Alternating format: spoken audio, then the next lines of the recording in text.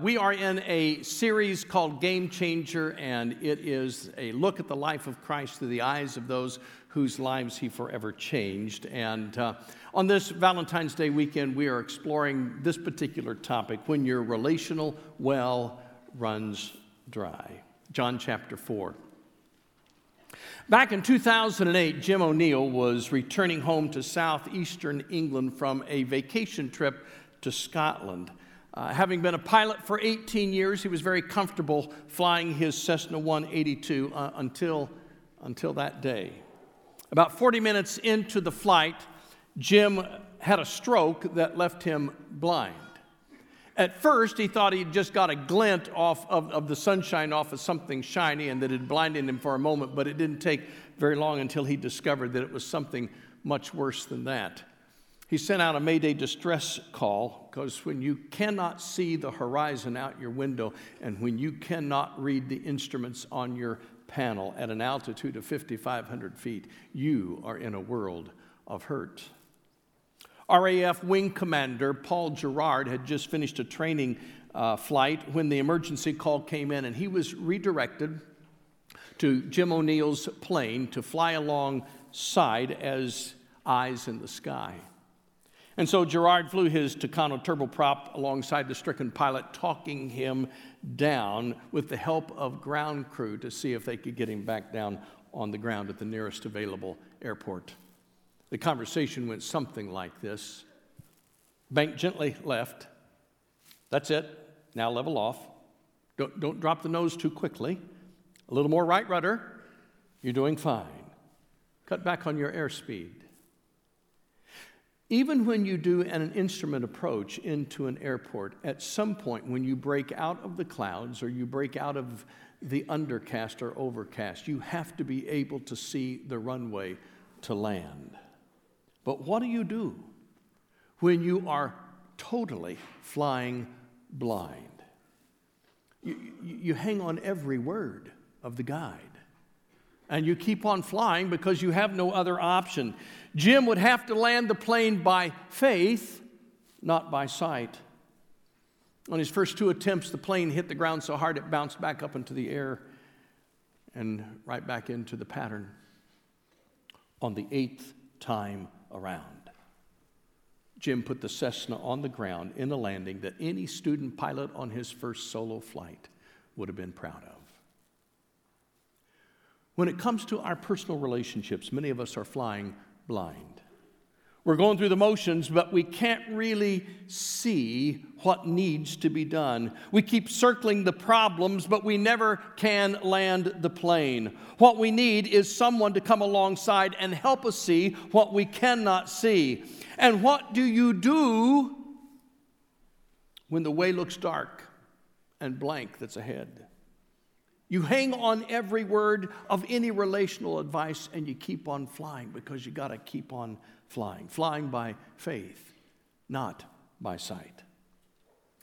In John's Gospel, in the 4th chapter, we find a woman who is running on empty and flying blind.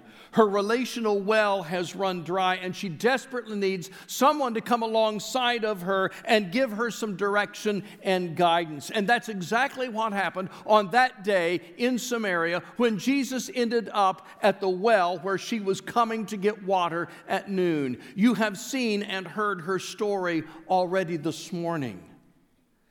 But there are a lot of broken relational issues in that passage that I want us to just see for a moment, because I suspect you will find yourself in at least one of these, if not several of them.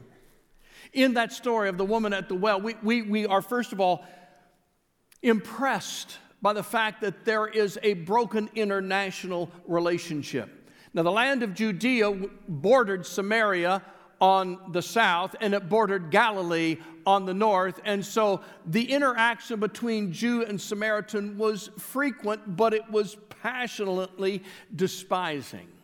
No good Jew liked a Samaritan. No good Samaritan liked a Jew. And when I say they were passionate about hating each other, I mean they were passionate. Even those men who spent 3 years of their lives being transformed in the presence of Jesus could not quite escape the barrier that had been built up between Jew and Samaritan. Matthew and Mark's Gospels don't even mention the Samaritans. John only speaks of one incident. It is this incident in chapter 4. And in this particular story, when you look at the woman at the well, you do not see her as an outstanding model to follow. And so John includes the story of a Samaritan woman who is less than stellar in her example. But Luke tells us the story of the 10 lepers who were healed. And the only one that came back to say thank you to Jesus was a Samaritan. And Luke is the only gospel that records for us what many believe is the most powerful, beautiful parable that Jesus ever told, the parable of the Good Samaritan. And you say, why didn't the rest of them include these? It's because Luke was not a Jew. Luke was a Gentile. He has no problem with the Samaritans. He writes and tells us some of the great events, but Matthew and Mark and John just couldn't bring themselves to tell all the story. That hatred and bias ran deep. This story reminds us that there are international broken relationships and barriers all the way through life. We see it the same today. We know it's true around us everywhere. There's also the broken male and female relationship here. Culturally, Jesus should not have been talking to this woman. That would not have been a wise thing to do. He could have been dismissed by the religious leaders for even talking to a woman in public. We still see the brokenness today. We hear cries of inequality or the war on women or the battle against manliness. The harsh words fly back and forth like barbs on an arrow, even today. There is the picture of broken intimate relationships. This woman had been married and divorced 5 times and at the moment was living with a man outside of the bounds of marriage. None of those scenarios were what God would want for her. Again, let me remind you that according to God's word, there is only one acceptable relationship for the expression of sexual intimacy, and that is marriage between a man and a woman. This woman had been married 5 times and was currently shacking up with a guy who was unwilling to commit to her, or maybe she was unwilling to commit to him, or maybe they were just unwilling to commit to each other. Either way, they were damaging their potential future together. Today's studies reveal that while many couples decide to live together before marriage, to test the waters, to see if they are compatible, that such a decision actually works against them being successful in marriage. It doesn't work for them, it works against them. Here are the hard facts. 67% of cohabiting couples who marry eventually divorce, compared to 45% of all first-time marriages where they didn't live together beforehand. So may I suggest again, to try it God's way.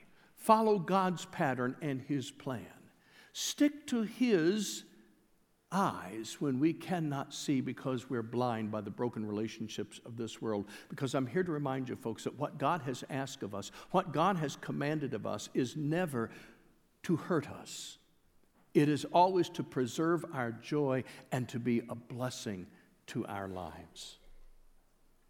Then we also see broken community relationships here. She went to the well at noon so she wouldn't run into the other women from the village who didn't want to associate with a woman like her, or so that she wouldn't have to hear them whispering behind their hands. It doesn't take much energy to run the rumor mill. Gossip is like a raging river. It overflows its banks and destroys whatever is in its path. What is it about us that likes to gossip about our neighbors in such a way that it breaks our relationships? What Brian Williams has purportedly done as a news reporter certainly deserves a reprimand and time away from his job.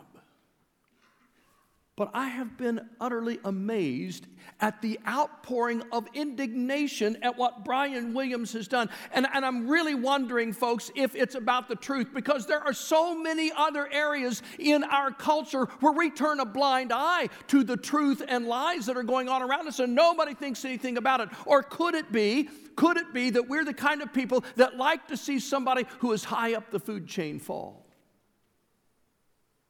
Because I think a lot of us just like to see the people at the top of their game take a tumble. Maybe it makes us feel better. Maybe it gives us something to talk about. I'm just telling you that there are a lot of broken relationships in the communities, in the villages, in the places where we live, that neighborliness is a lost thing. There are broken spiritual relationships in this passage as well. John chapter 4, verses 19 and 20. This is the woman speaking to Jesus. She said, "Sir, I can see that you are a prophet. Our fathers worshipped on this mountain, but you Jews claim that the place where we must worship is in Jerusalem." She's saying, where is the right place to worship? It was the wrong question. It's not about where, it's about who do we worship and how do we worship that makes the difference. And we live in a world of dysfunctional, broken spiritual relationships. You see, living in a broken world leads to broken relationships if we don't have someone who comes alongside of us to be our eyes when we cannot see and to give us direction on how to land safely. I find it incredibly hopeful, folks, that the Bible speaks of the Holy Spirit's ministry and uses a word that we most often translate either the word comforter or advocate. But the word, when you boil it down, the word literally means one who comes alongside of you to help. This is one of the most glorious descriptions of the Holy Spirit. One who comes alongside of you to help. That's what a comforter does. That's what an advocate does. But to think about it is somebody coming alongside of me to help get me through the tough times of life. That God has promised to be my eyes when I cannot see. That God has promised to be our living water when our relational wells have gone dry. When this woman came to Jacob's well, she was thirsty, but not primarily for the water in the well. She thought that's why she'd come to the well, but Jesus knew better. She was parched for a positive relationship in her life, and he knew that only through him could she navigate the way through the dry and arid land of broken relationships. Now, I want to leave you with a couple of thoughts to take home this morning about relationships that I hope will be an encouragement to you. This is not new stuff.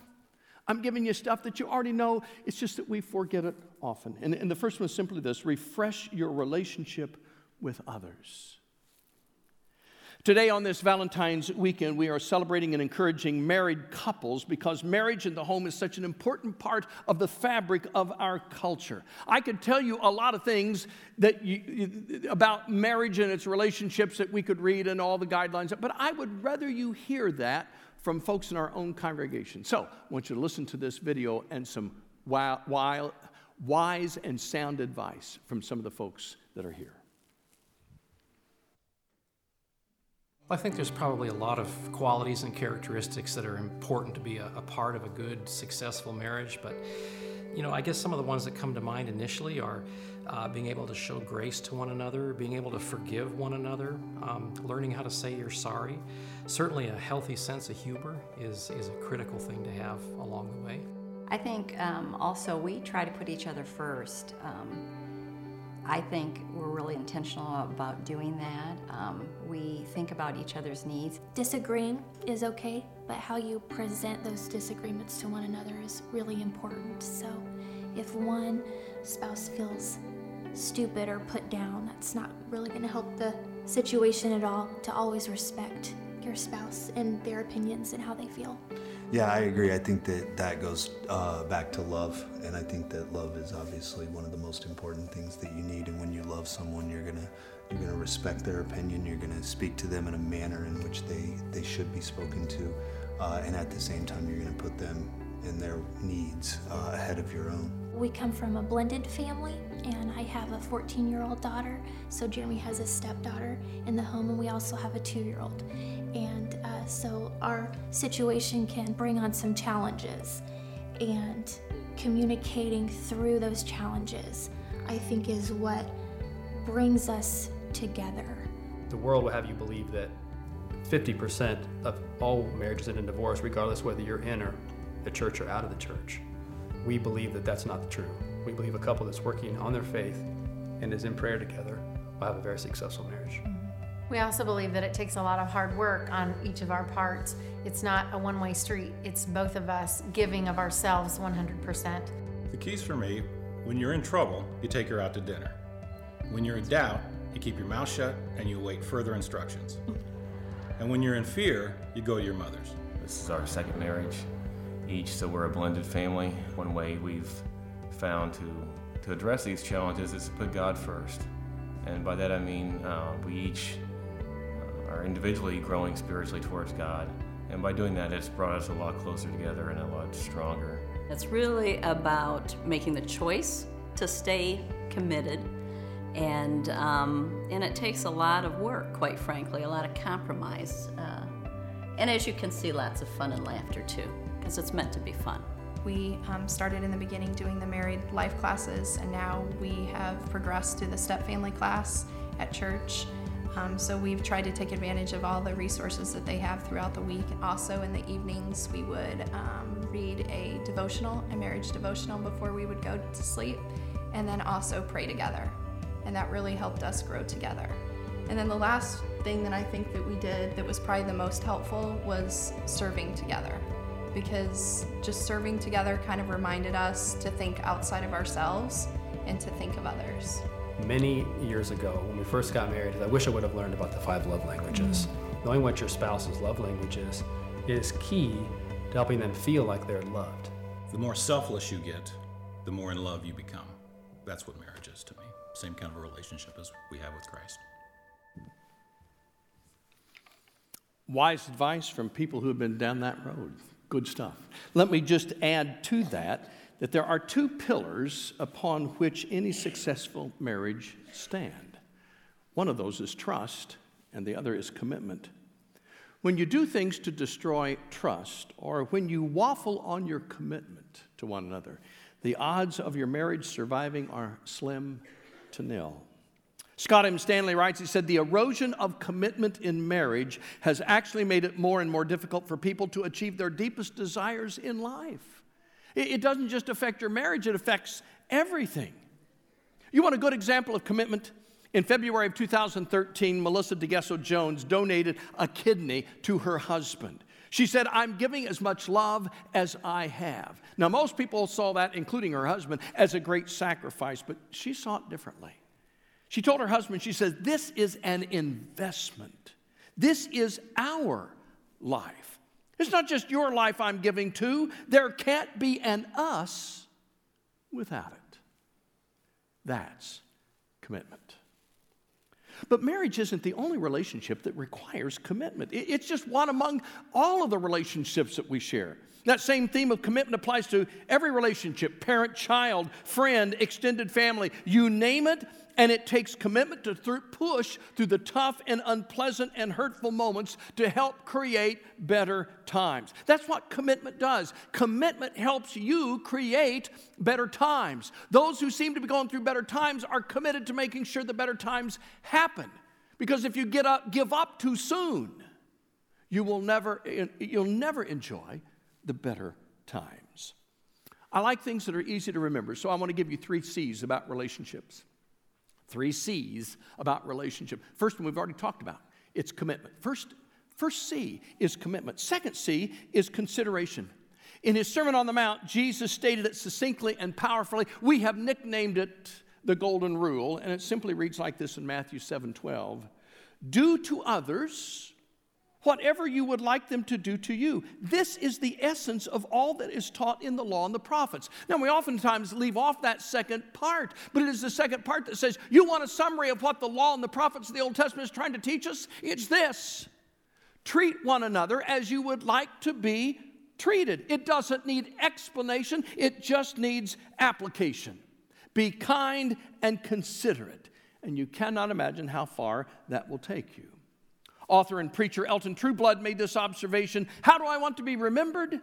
Not primarily as a Christian scholar, but as a loving person, end quote.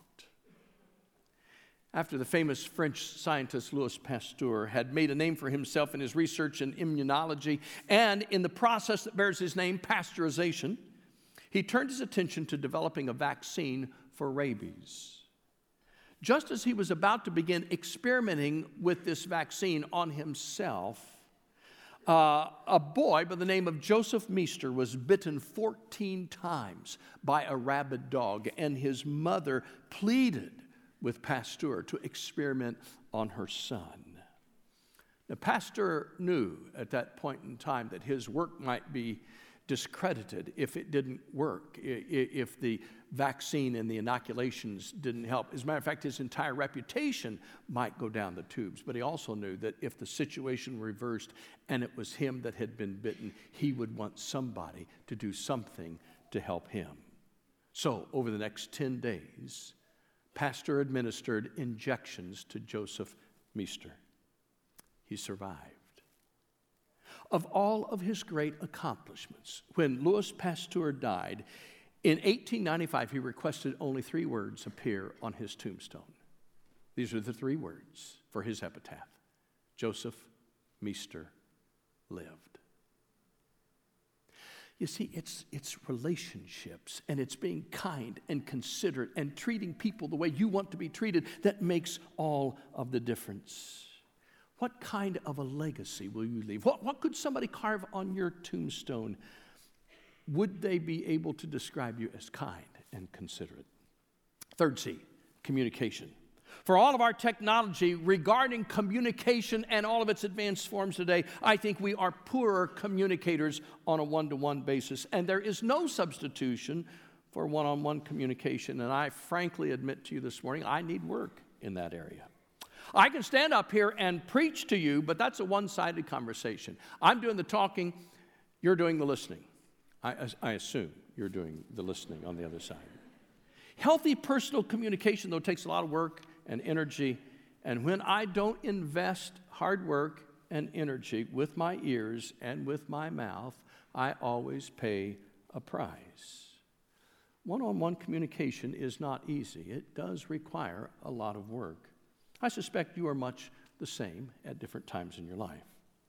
But don't let our advanced communication technology keep you from communicating well. Writing to the editor of his local paper about a recent storm that had knocked out all their electricity, and as a result, the internet, a husband elaborated all that went down on his house that day. His TV was not working. His computer wasn't working. The surround sound entertainment system was not working. He could not connect with his iPad or his iPhone to the internet, and so he went into the kitchen to make a cup of coffee because he couldn't think of anything else to do, and the Keurig wasn't working either because of the electricity being off, and so he said he sat down and began a conversation with his wife. And this is what he wrote. We talked for nearly an hour before the power came back on. She seems like a very nice person.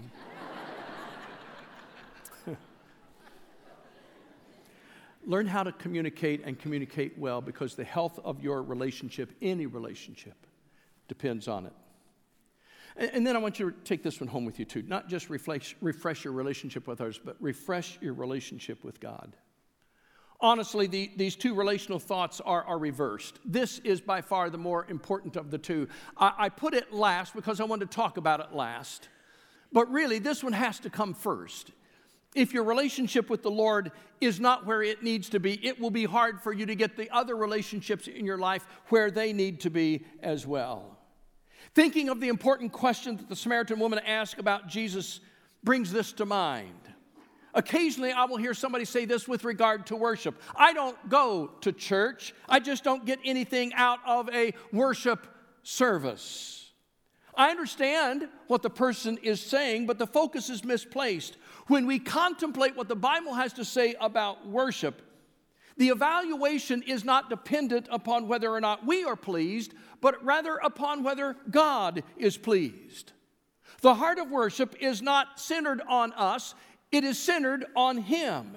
And it matters little whether or not we get anything out of it. It matters greatly what we put into it and what we give to Him out of our hearts, our heads, and our hands.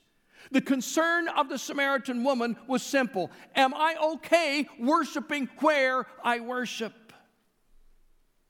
We do it on a mountaintop. You all do it in Jerusalem. Am I okay? And Jesus said, no, it's not about the where. I've come to give you living water.